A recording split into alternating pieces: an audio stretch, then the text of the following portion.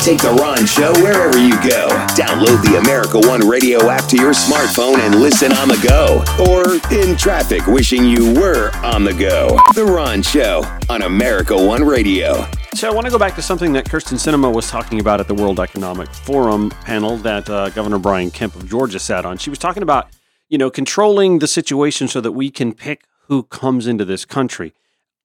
I understand where she's coming from, except when it comes for folks who are here legally seeking asylum. We can't just say, well, what do you do? What are your skills? Oh, you need the education or you need job skill training. No, we need only people who are educated or have the job skill training.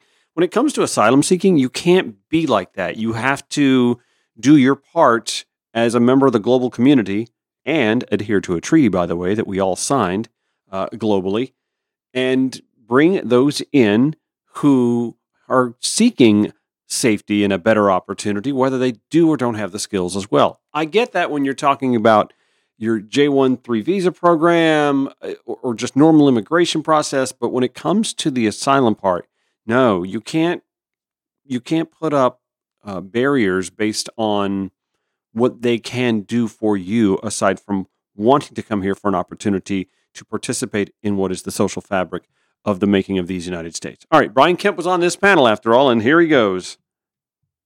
No, thank you very much. I'm turning then to Governor Kemp of Georgia. We know you well. We've seen you a lot on TV all over the world. During the last elections, you were very clear on some principles. You were reelected, a broad majority. Now, of course, there has been some reflections why the Republicans didn't do better in the House election with representatives. And a lot of the candidates that were election deniers were not elected. Any reflections on that? Because of your own background too, because you came under some pressure, but you didn't really give in on that, did you?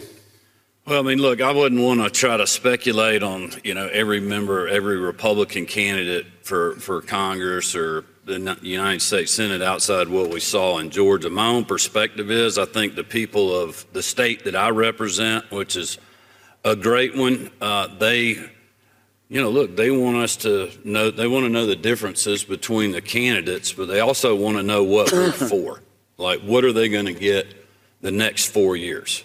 And that's something that we just stayed focused on. And I think when you look at the Republican ticket in the state of Georgia, we've had 2 record years in a row economically. Our mid-year numbers will probably break last year's numbers if you take out the 2 big mega projects we had. We talked about the things that we did on teacher pay raises, on school security, our 2 healthcare waivers, even though a lot of the bureaucracy in Washington, D.C. was trying to hold those up. We had innovative solutions that are lowering private sector costs and bringing more access to people, really pushing back to the one-size-fits-all narrative that my opponent's been driving for literally 6 years now. And I think people bought into that. They bought into a politician that, and I got this question at the end of the campaign. A reporter said, what's your closing message to people? And I asked the question to the voters, look at the candidates and ask who's been fighting for you? Who was fighting to keep your business open when all the pressure from both political parties, from people in high places, from a lot of other people that were sitting in their basement on a computer was not to stay open, was not to reopen our economy? Who was pushing to get our kids back in the classroom? Well, we did all of those things. And, we proved that we were fighting for people. We were fighting for election security. We were fighting for people to have a good paying job and to have, to survive, to fight another day economically in our state. We fought for our people by giving them $1 billion of their tax money back to help them fight through 40-year high inflation because, in my opinion, of a lot of bad policies in Washington, D.C. And the voters of my state, the great state of Georgia, certainly responded to that. Well, thank you, Governor. How does it look seeing it from the capital, your capital, and looking at D.C.? there's a lot of partisanship. And of course, there will be disagreements in a democracy. But do you think it has gone so far that it can be a negative factor for America now moving forward? Well, listen, I think from my perspective, a lot of frustration with Washington, D.C. I understand, Senator Coombs' position on the IRA.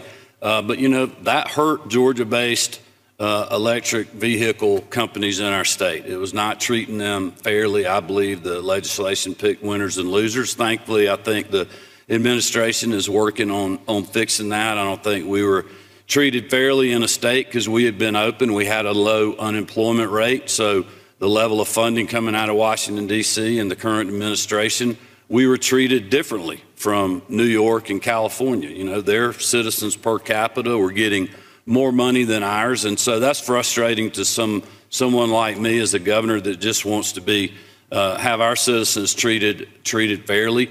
There's frustrations, quite honestly. Look, if there's gridlock in Washington, D.C., one thing you can count on is the stability and a great economy, a great business environment in the state of Georgia, and we're going to keep rocking and rolling. But it is frustrating to have to deal with the fentanyl crisis because we simply cannot secure our border in this country. And I'm hopeful that something gets done, but, my advice, take it for what it's worth. While we're waiting on that, just secure the border. I mean, literally every governor in the country is dealing with the fentanyl crisis. We're dealing with street gang crisis. We're dealing with human trafficking crisis. And those are the issues that we're trying to tackle at the state level. But I believe much could be solved. And I think there will be broad bipartisan support for simply, in the meantime, while you're working on these things, to secure the dang border. See, in my mind, saying secure the border is a lot like saying I need a prosthetic because my limbs keep falling off. Well, treat the diabetes and the limbs stop falling off. Republicans just seem way more interested in militaristic solutions than complex solutions to problems that negate the need for militarism. As for his being unhappy that Georgians were getting less back from the federal government than states like Illinois and California and New York, hey, buddy, the blue states have been putting more into the federal coffers for the last 30 to 40 years. That mindset just slays me. Hey, that's unfair. Well, blue states have been saying that about red states suckling at the teat of the federal government for all this time.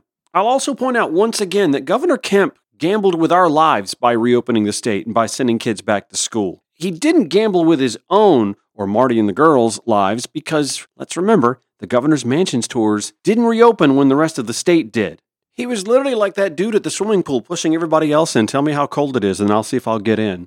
Still more to cover from Davos and Atlanta, Georgia as well. The Ron Show's back after this. More Ron Show on America One Radio next.